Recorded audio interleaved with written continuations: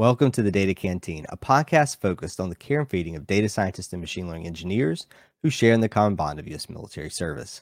I'm your host, Ted Hallam. Today I'm chatting with Lakshmanan, Director of Data Analytics and AI Solutions at Google Cloud.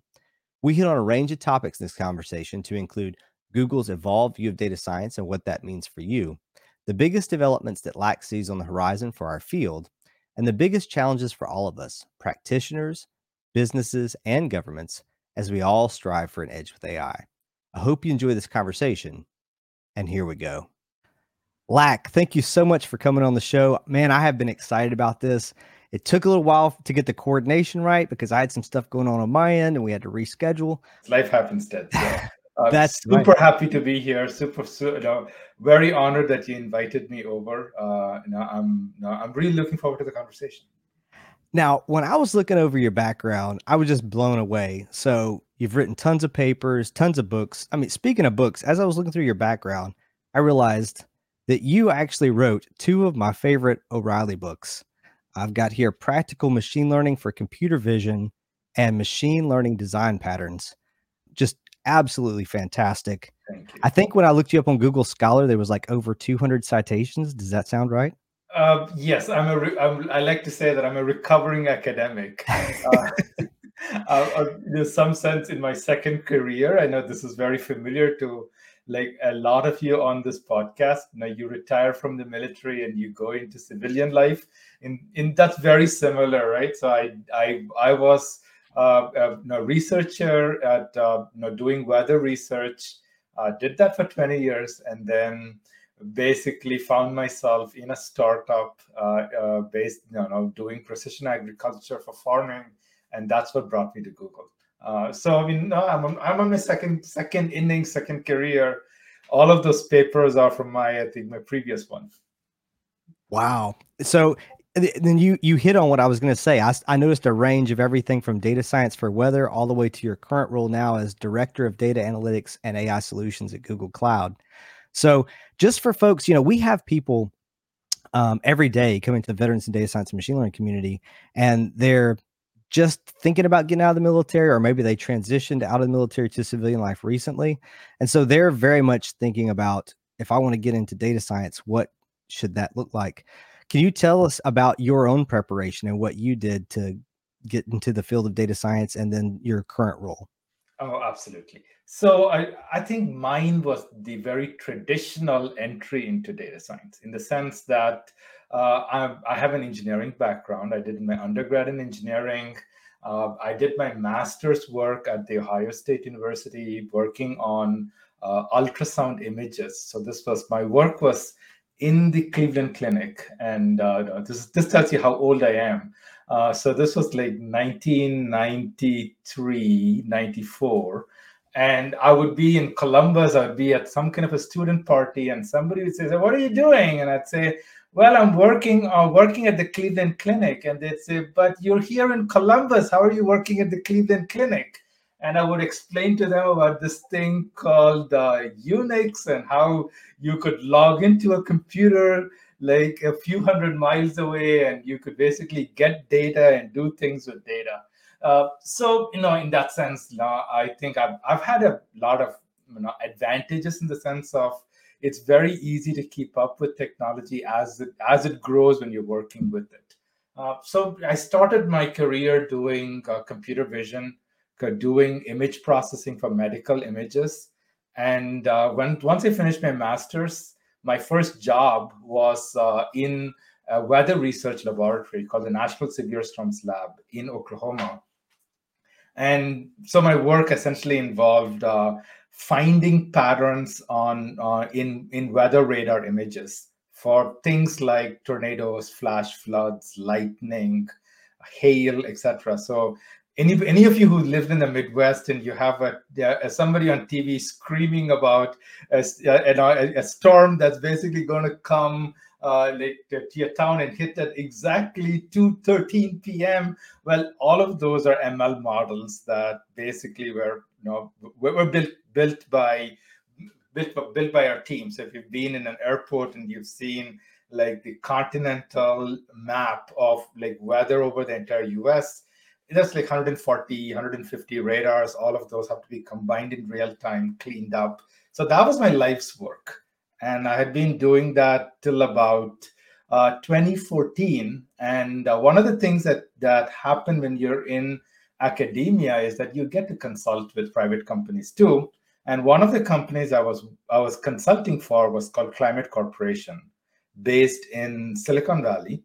And so they were a precision agriculture firm. And the idea was telling farmers what to plant, when to plant it, depending on their soil type, depending on the type of seeds, etc.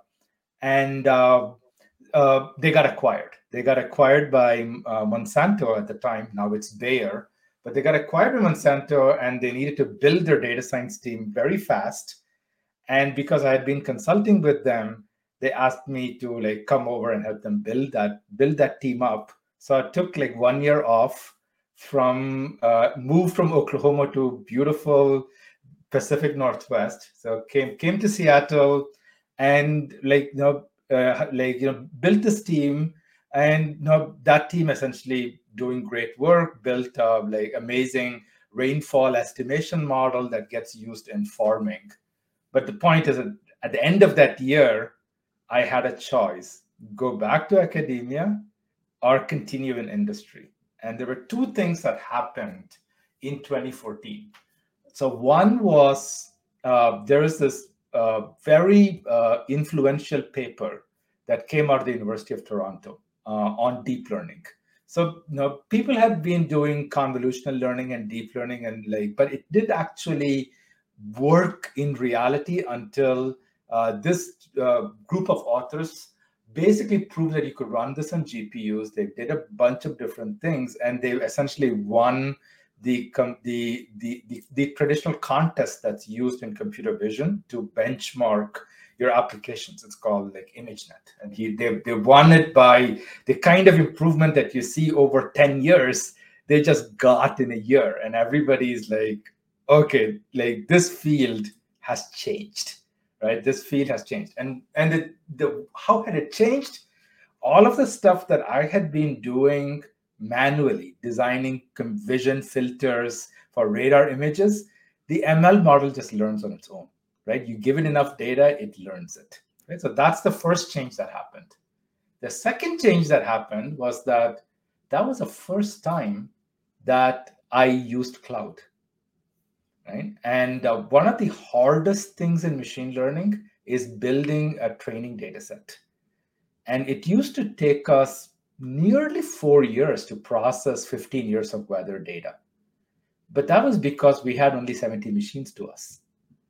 Move over to the cloud and you have near infinite scale.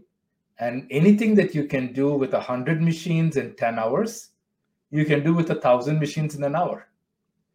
So which essentially meant that we brought that processing time from 4 years to 2 weeks. It's the same cost. For the same amount of money, you get to process more data faster, and you get to experiment faster. And that was the realization that the world had fundamentally changed. All of these things that I had been writing these papers on, applying machine learning techniques and data science techniques. They didn't call it data science at the time, but these techniques in science was now open to people who were not scientists, people who were not engineers, people who did not have the kind of academic training that I had had. This was now what we would say it's democratized. So to the point where someone who doesn't have training in the field can pick it up. And that's why I'm super excited to be talking to this group here, because it is now ready for folks like you. Ted, we were just talking before we got on the show about about your entry into data science. And the idea here is that you were able to pick it up even though you didn't have the quantitative training.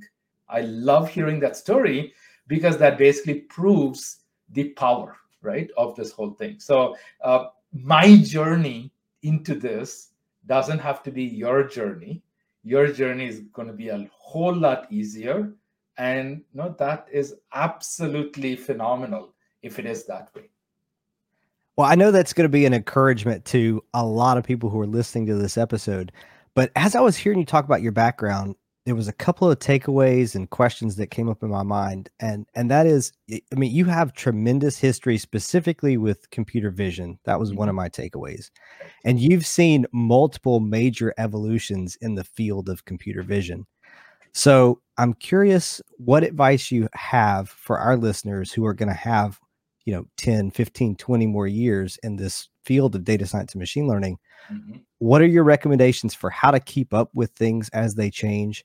And then also, I can imagine from the way you described it, that it can be sometimes not just difficult to keep up, but also maybe kind of depressing when you've spent a lot of time and effort to specialize on a certain thing.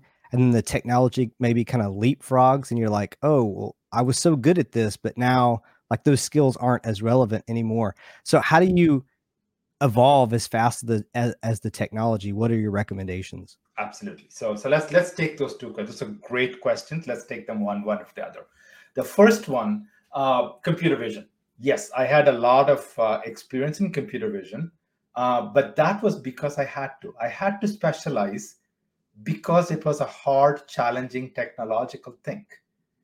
Now we have people on my team, they do machine learning where they can easily hop between natural language processing and computer vision and time series modeling, right? They can hop from one to the other much easier because as the abstraction levels increase, you now are able to cover more ground.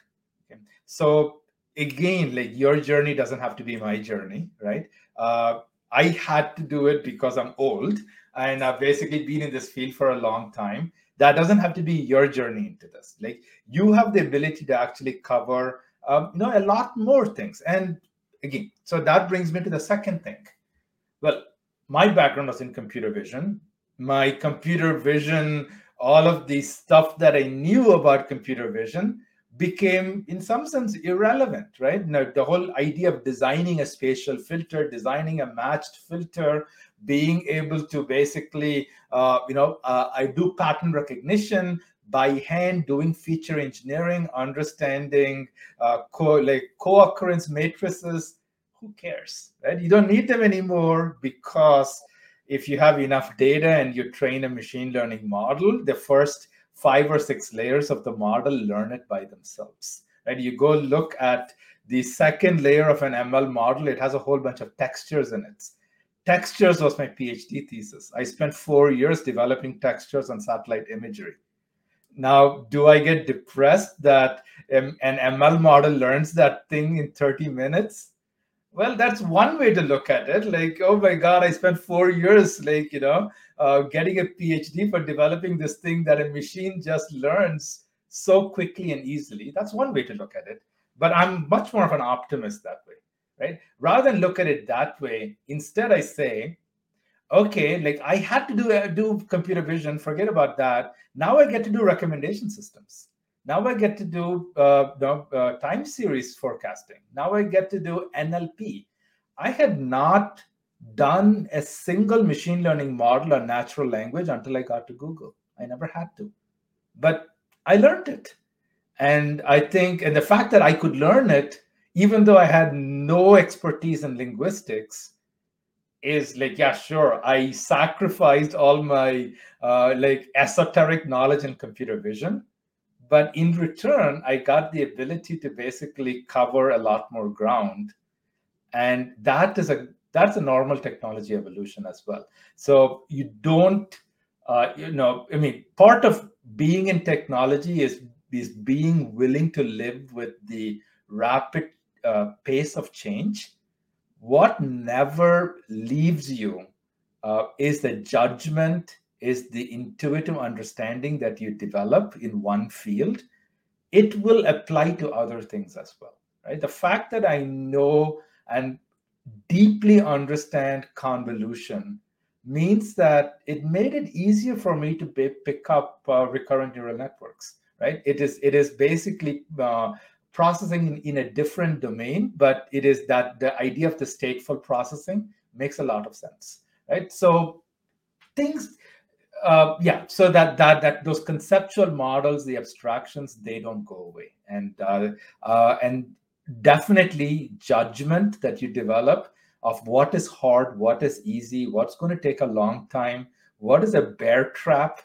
Those things are things you can only develop through experience, and that doesn't go away. So no, fundamentally, I'm an optimist as far as technology change is concerned.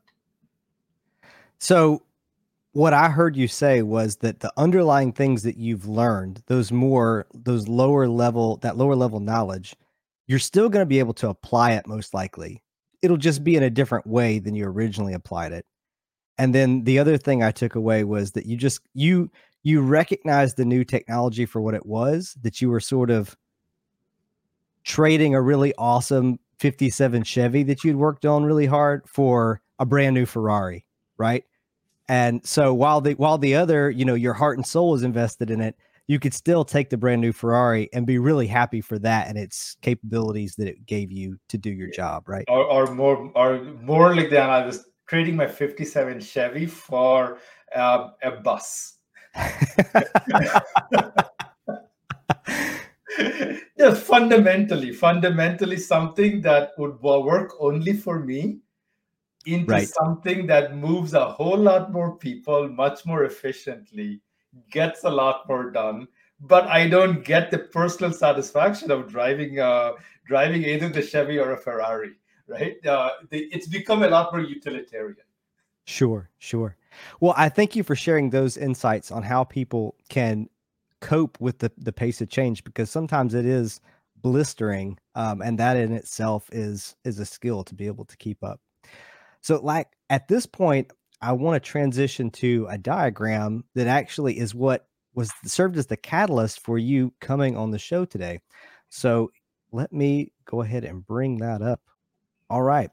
So, Yes. I have to give credit to Adam Jennings. He found this awesome workflow diagram that you guys have created at Google Cloud. My understanding is that it kind of captures your current and near to midterm vision of what data science is and how it functions. Mhm. He posted this in our Slack, and the reaction was overwhelmingly positive. People really liked how it captured all the moving parts. But the one thing that it did generate questions about is sort of the overarching term that we have here for the whole thing is data science. Mhm. And I think conventionally, a lot of people would have referred to that data analysis area and the model development kind of collectively as data science. And Mhm. data engineering would have been considered, its own separate field. And then ML engineering on the other end would have been considered its own separate thing. So there was, as you might imagine, there was a number of questions that kind of spiraled out of this. Things like Google probably made this nomenclature choice for a reason. Does it point to specific things that Google Cloud views about where our field is headed? There was also questions about, well, if all of this is data science, that's more than what any one person can do. Mhm. So is the title data scientist going to go away because no one person can embody all of that? So Yeah, go perfectly ahead. valid questions, right? And the thing that I would like to basically come like, it's sometimes good to think of an analogy. Okay, let's take, instead of data science, let's imagine that the analogy is medicine, right? And you say you have a medical doctor. There's a lot of different people who together form that, no, the entirety of the experience of a patient experience. That you, so you like, the data science is what all these people do, right? And just as patient care is what everyone in medicine does. So all of these people are doing data science, not just the most glamorous intermediate thing of model development. Because how good is if your model if the data engineering people don't basically take care of data quality, right? What if they don't make your data discoverable? Right? So data engineering has to be done with the perspective that insights have to be drawn from the data. just as, the person basically admitting patients into the system for care, right? The person at the front line, who may be the primary physician, right, has to understand, right, all of the stuff that's going to follow afterwards, right? So that's one way to think about it, right? It is not that this is data science is not an individual person's. It's not something that an individual does. It's a team sport, and there's multiple roles that people play in order to do data science. There are data engineers, right? There are data analysts.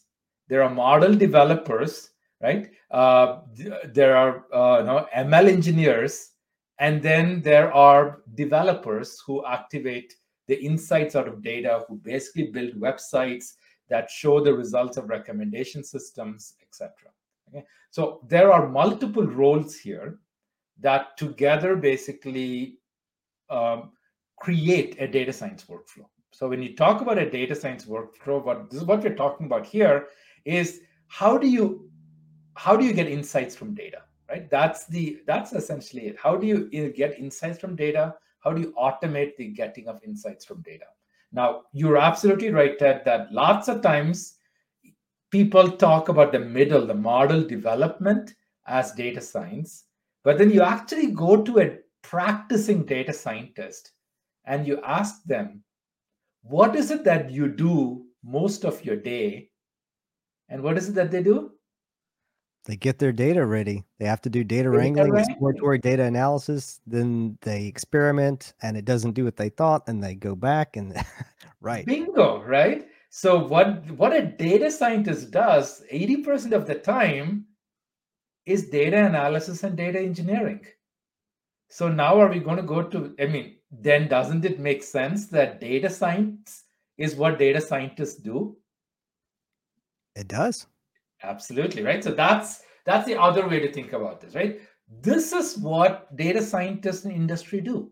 They do data engineering, they do data analysis, they develop models, they put models into production, they basically help generate insights. Now, does any one person do it? No, it's a team sport. But which things do people do depends on the industry, depends on the person, right? So what you just said, Ted, was that you have data scientists who do data wrangling, data analysis, and model development. Okay, that's one view of it. But if you look at another view of it, imagine that you're in a highly regulated industry, right? You're in finance, right, etc. The data engineering has been done, right? The data have been put in a governed form in a golden source, and then the data scientists and those industries, they start from there. They start with the data that they have available to them, and then they build ML models, they productionize it, they basically use it to make trading decisions. They're really, like, if you ask them what do they do in the most of the time, they'll say 80% of the time I'm out there fiddling with my real-time models. I don't really get to do model development because all the time I'm basically fixing like bugs in my models. I'm basically adapting my models to what's happening in the markets, etc. Right? So you have that, may be the other view of things. So the idea is that these are all the things that need to get done. What any one person does is going to depend on the company, on the industry. It's going to be a slice of them. So that's in a large company. Now, go back to a really small firm, right? You're a team of 5 and you're a startup and you basically have to get going. You have to basically build your minimum viable product. Who's going to do the ML engineering? Who's going to do the ML activation? Who's going to do the data engineering? It's you, right? And yes, you've got to do everything, but the good news is that everything here is getting easier because of the higher levels of abstraction. Will you be able to do data modeling to the extent of somebody who works day in and day out on data modeling? Probably not. But will you have a good enough data model to get your MVP out the door? Yeah. Right?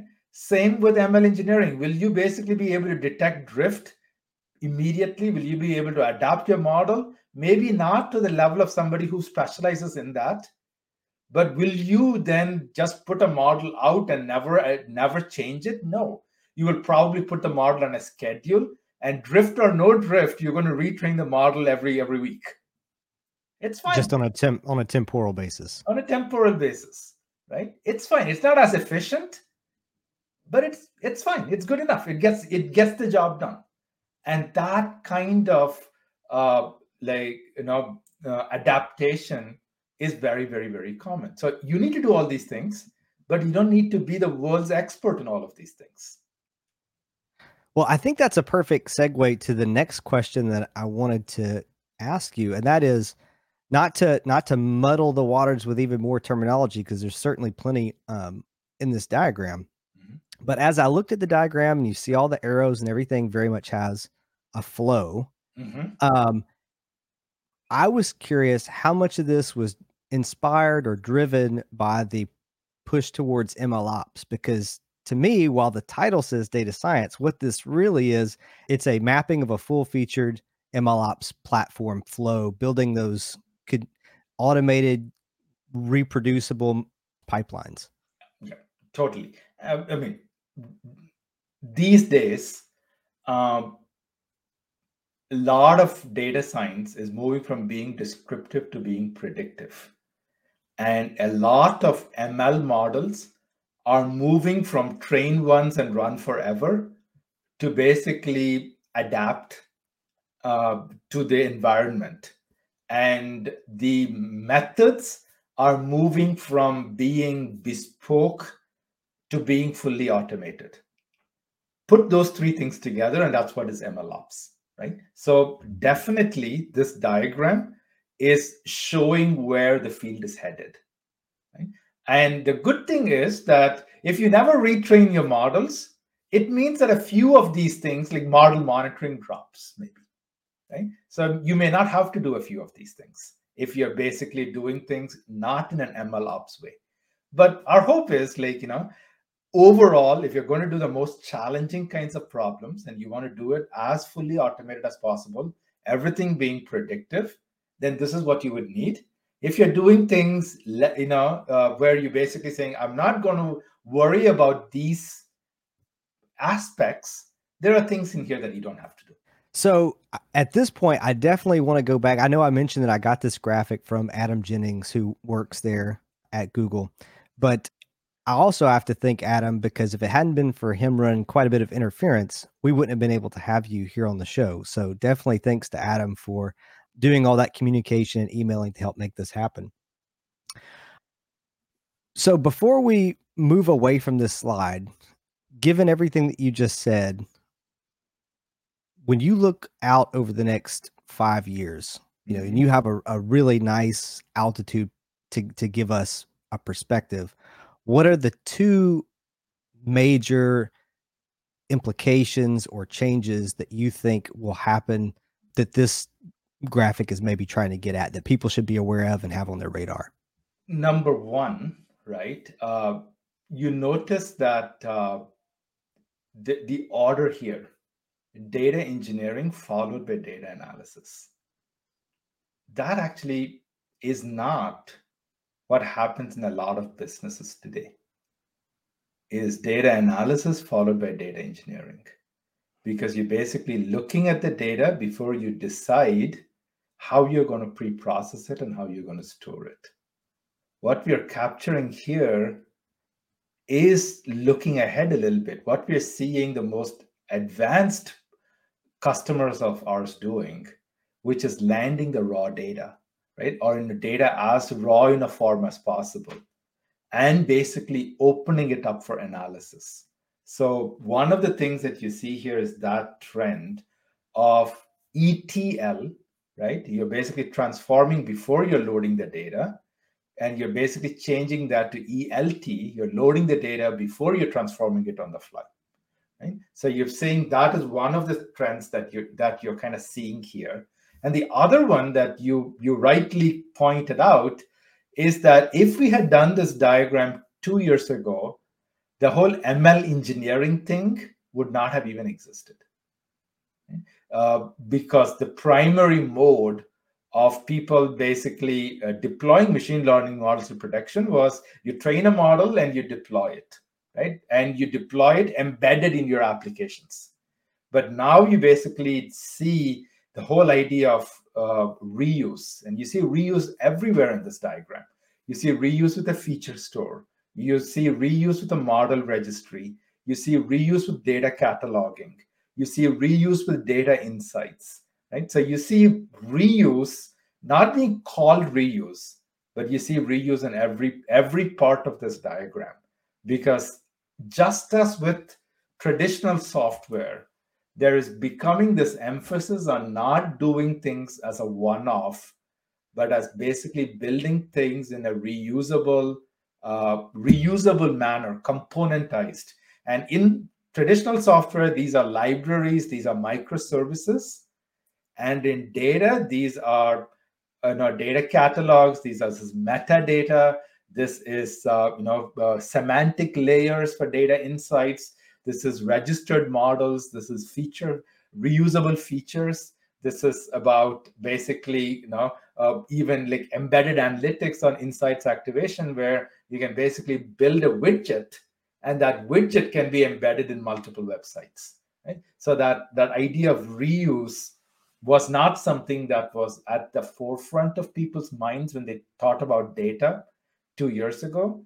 And we really see this starting to become a big thing. So in the next 2 to 3 years, I think that idea of expanding flexibility, making things more agile, making things more reusable is going to be a big thing. I know you asked about 5 years. I have no crystal ball to 5 years. I have a crystal ball to 2 years because I can see that's how long it takes for the really advanced set of customers of ours of Google Cloud, right, to be doing things before we see it basically being more broadly embraced by the not early adopters, but the late majority.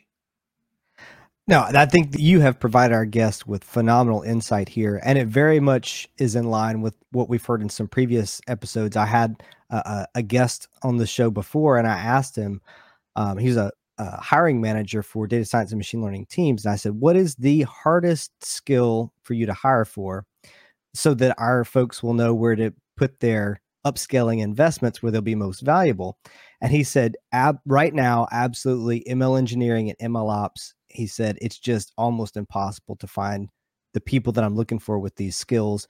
And to the point that you just said, it's critical because everybody wants to introduce more reproducibility, more automation to scale that human capability, right? Because if you don't have that, if everything's still manual and one off, then a data scientist builds, what would you say, maybe 10 models.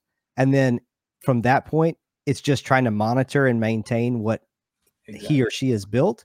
Whereas if you have a system like what's laid out in this diagram, then you can stay focused on solving the business's next problem.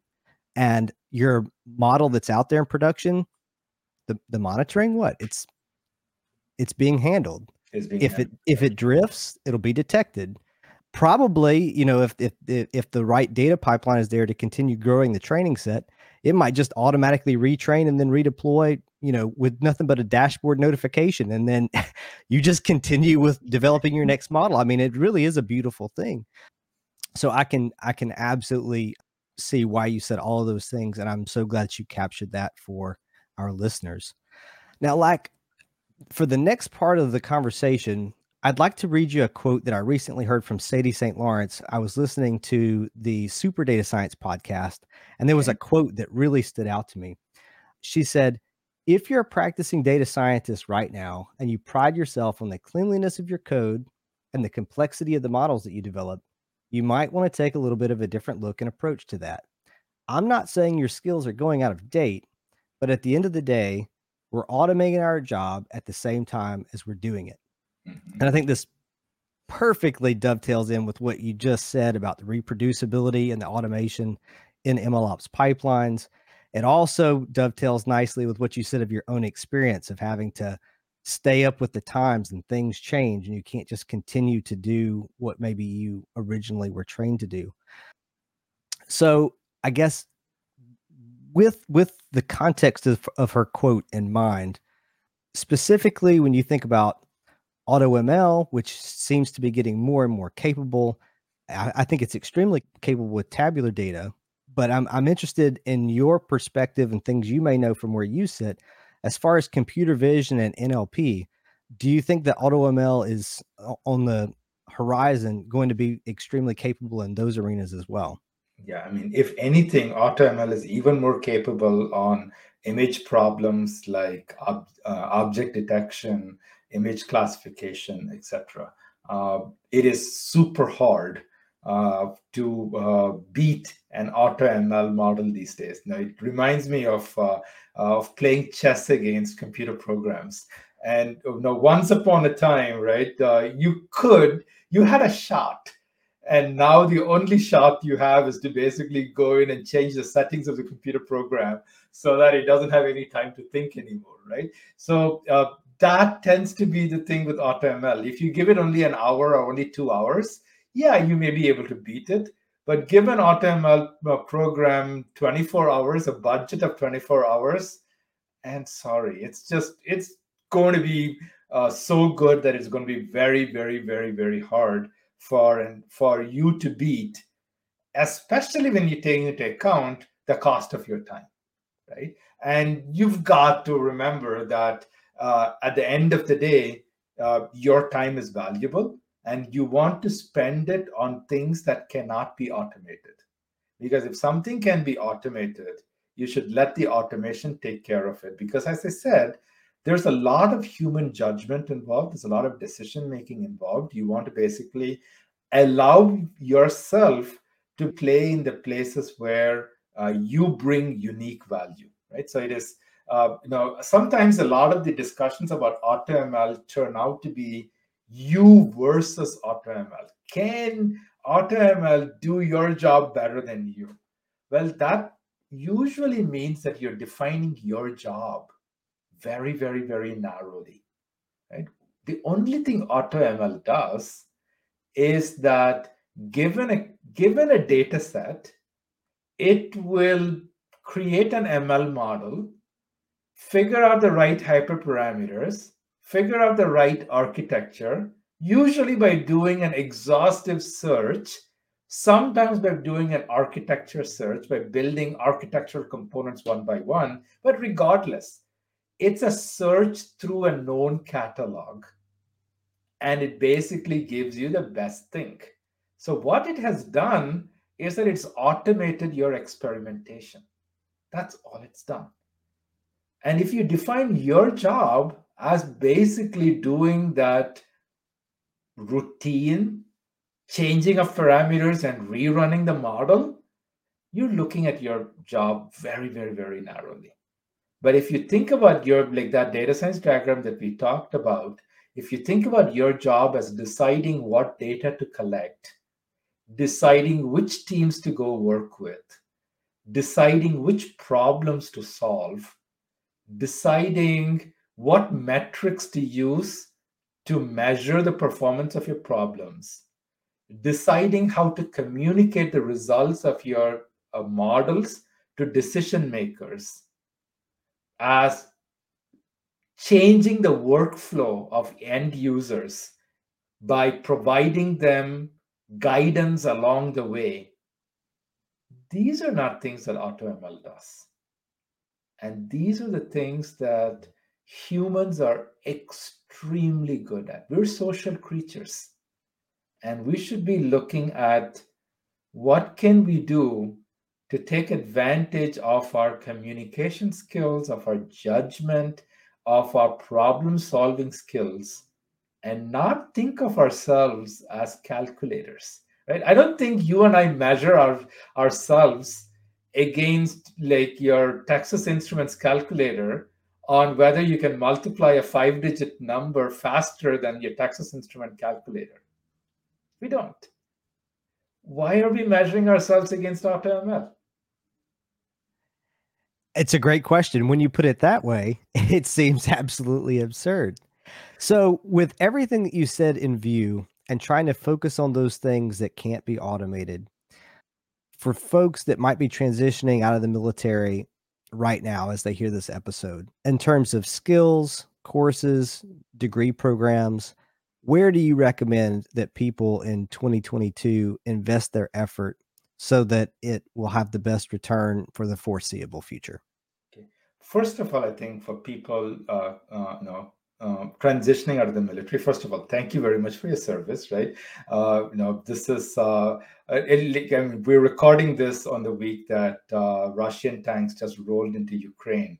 And, a week like this, you totally appreciate all of the, uh, you know, we would not be a country without the folks in service. So, huge thanks for you for like everything that you do. Having said that, right, you're coming out of service and you're transitioning out, and the first thing that you want to look at is where are your strengths. And I've worked with a lot of ex-Marines. I've worked with a lot of people who were in the Air Force because I worked with folks from the Air Force Weather Agency.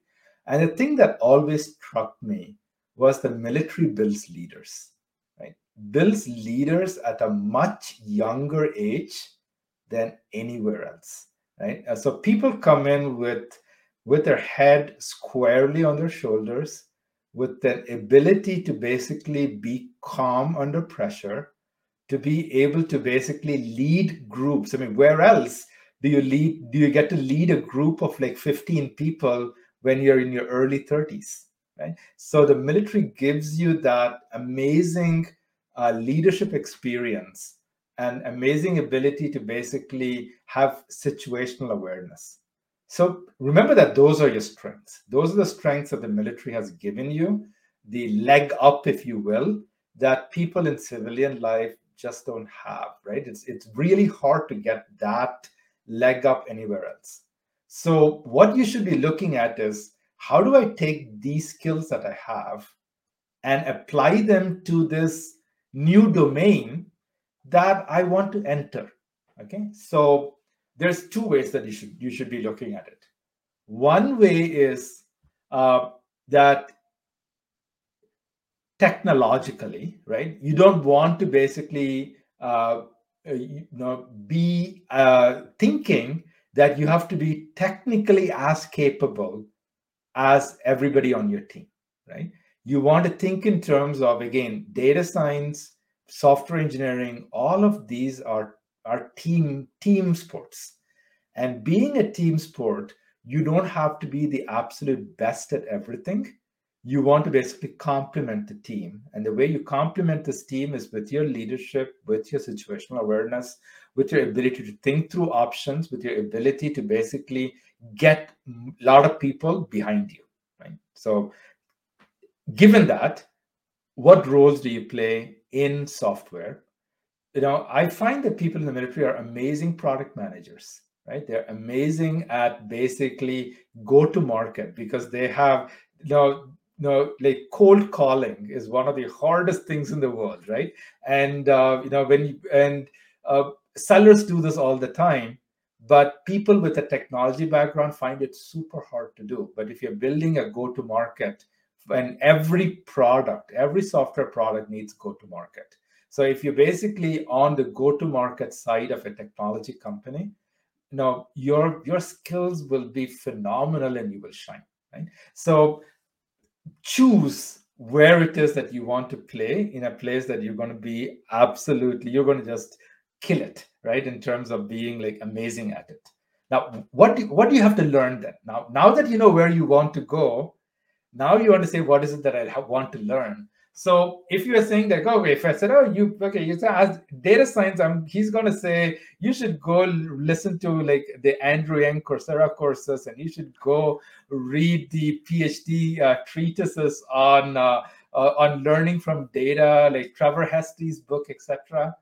You can, but I think that is fundamentally like trying to be what you're not, right? That's not your strength. Your strength is in product. Your strength is in go to market. And given that, figure out more of the MBA courses, figure out more of the business courses, figure out more of how data gets used to make decisions, how data gets used to do marketing campaigns, how data gets used to do sales lead scoring. Those are the things that you should learn.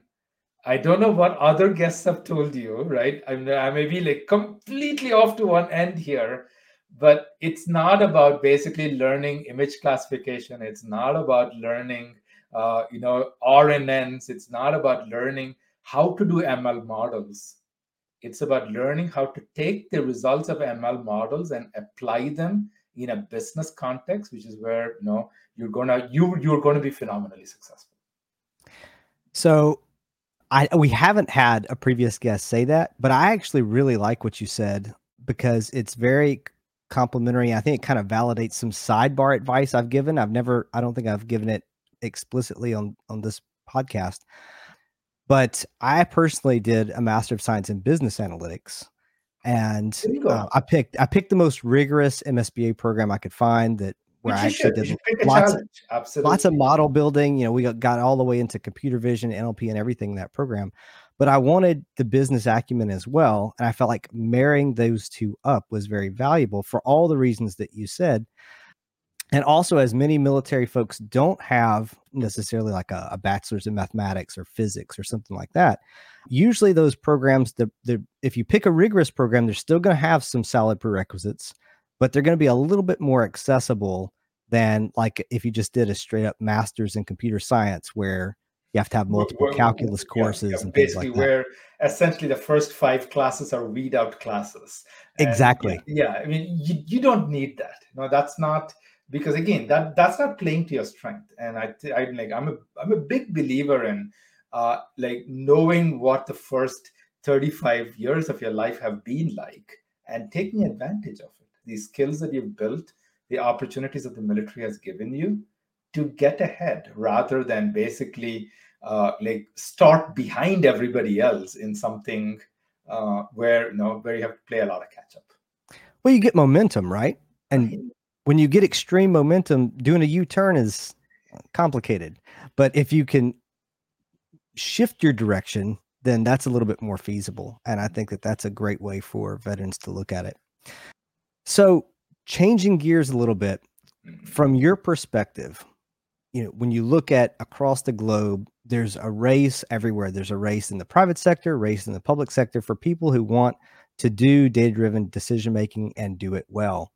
So, when you think about both non-technical companies, because I think that the really big tech companies, of course, which you're very familiar with there at Google, they very much got this ironed out pretty well. I think when you're talking about non-tech, mid-sized American businesses, there's probably a lot of people out there that still have a lot of learning to do about how to do that process well that was on the diagram earlier. And I think in government, that's kind of the same thing.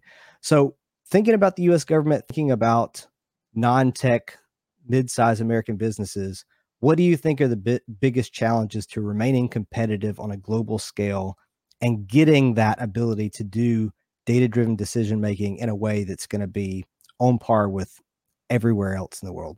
Yeah. The funny thing is, I work at Google, yes, and I know everyone else says, "Oh, Google has got the data thing completely figured out," and I know that my weeks are filled with all of the places where we haven't gotten it figured out, and we're basically our goal is to figure it out. But I get where you're coming from, which is that the areas that we're addressing are more of the corner cases, right? It's not big. The low hanging fruit is mostly all taken care of. Now we're basically looking at corner cases. We're looking at unusual situations. We're looking at two or three things happen together that makes the routine automated stuff not work well, or we're basically looking at places where the business is so new that we don't have any data. Those are the things that we're looking at. But that also points at the challenge that the middle, if you will, is facing. Because if you're a bank, you cannot say, I'm a bank and let me look at what the other banks are doing. You have to look at what Square is doing, what Stripe is doing, what PayPal is doing. Because there are disruptors. There are disruptors. I mean, just imagine what happened to the telecom industry with the advent of smartphones, Mm-hmm. right? Uh, all it takes is a disruptor who basically builds a product that ends up basically invalidating your entire roadmap, right? And now, no, there's a complete sea change in the whole communication industry because of smartphones, and that's like it. No, that's the danger that payments firms, right, are basically posing in the financial space. The existential threat, if you will, in industry after industry, that there is a disruptor out there. And if that disruptor is able to basically take advantage of data, is able to take advantage of AI, is able to take advantage of technology in general to experiment faster, uh, there is no moat, right, anymore. That's going to protect your business. All right. So we were talking about the biggest challenges to like mid-size US businesses and the US government, but then taking it to the other end of the spectrum, back to you personally, and then thinking about the conversation that we've had up to this point. So it's been clear you've had a career where your whole career encompassed just learning and things changing and then learning more. And then you just talked to us about how you have to be ready when disruptive competitors are out to eat your lunch like every day. So for you personally, I'm sure that you're still learning. And I'm curious to Totally. know, what is your learning focus today to be ready for tomorrow? So, I mean, I have uh, it's just my personal philosophy, I guess. But every 2 to 3 years, I look up from wherever I am, whatever I'm doing, and say, what is the thing that I don't know that I should be learning? And I basically make it my point to not let the day to day get in the way of me learning that new thing. So sometimes it means changing jobs, changing roles within the company, going and figuring out new things. But no, definitely taking a week of reflection to figure out what it is that you need to learn is an important, absolutely important practice. What is it for me? I don't know quite yet, but vacation's coming up. Well, there was power in what you said, though, and everybody I think could stand to write that down, maybe put it on a post-it note at the bottom of their monitor of, don't let the day to day choke out your vision for what you need to be learning, because that's really easy.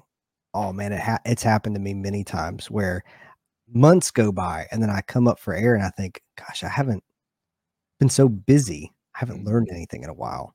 Yeah, and And again, everyone learns differently. And for me, the way I've learned, and the reason you see all those books is because I learn when I explain things to people. And I can't get people to listen to me long enough, so I now write. So, so, well, I've kind of taken the opposite side. I've started to do these little 2 to 3 minute video clips weekly. We put them out from the veterans and data science machine learning community. The snappy little name is called Better Way Wednesday.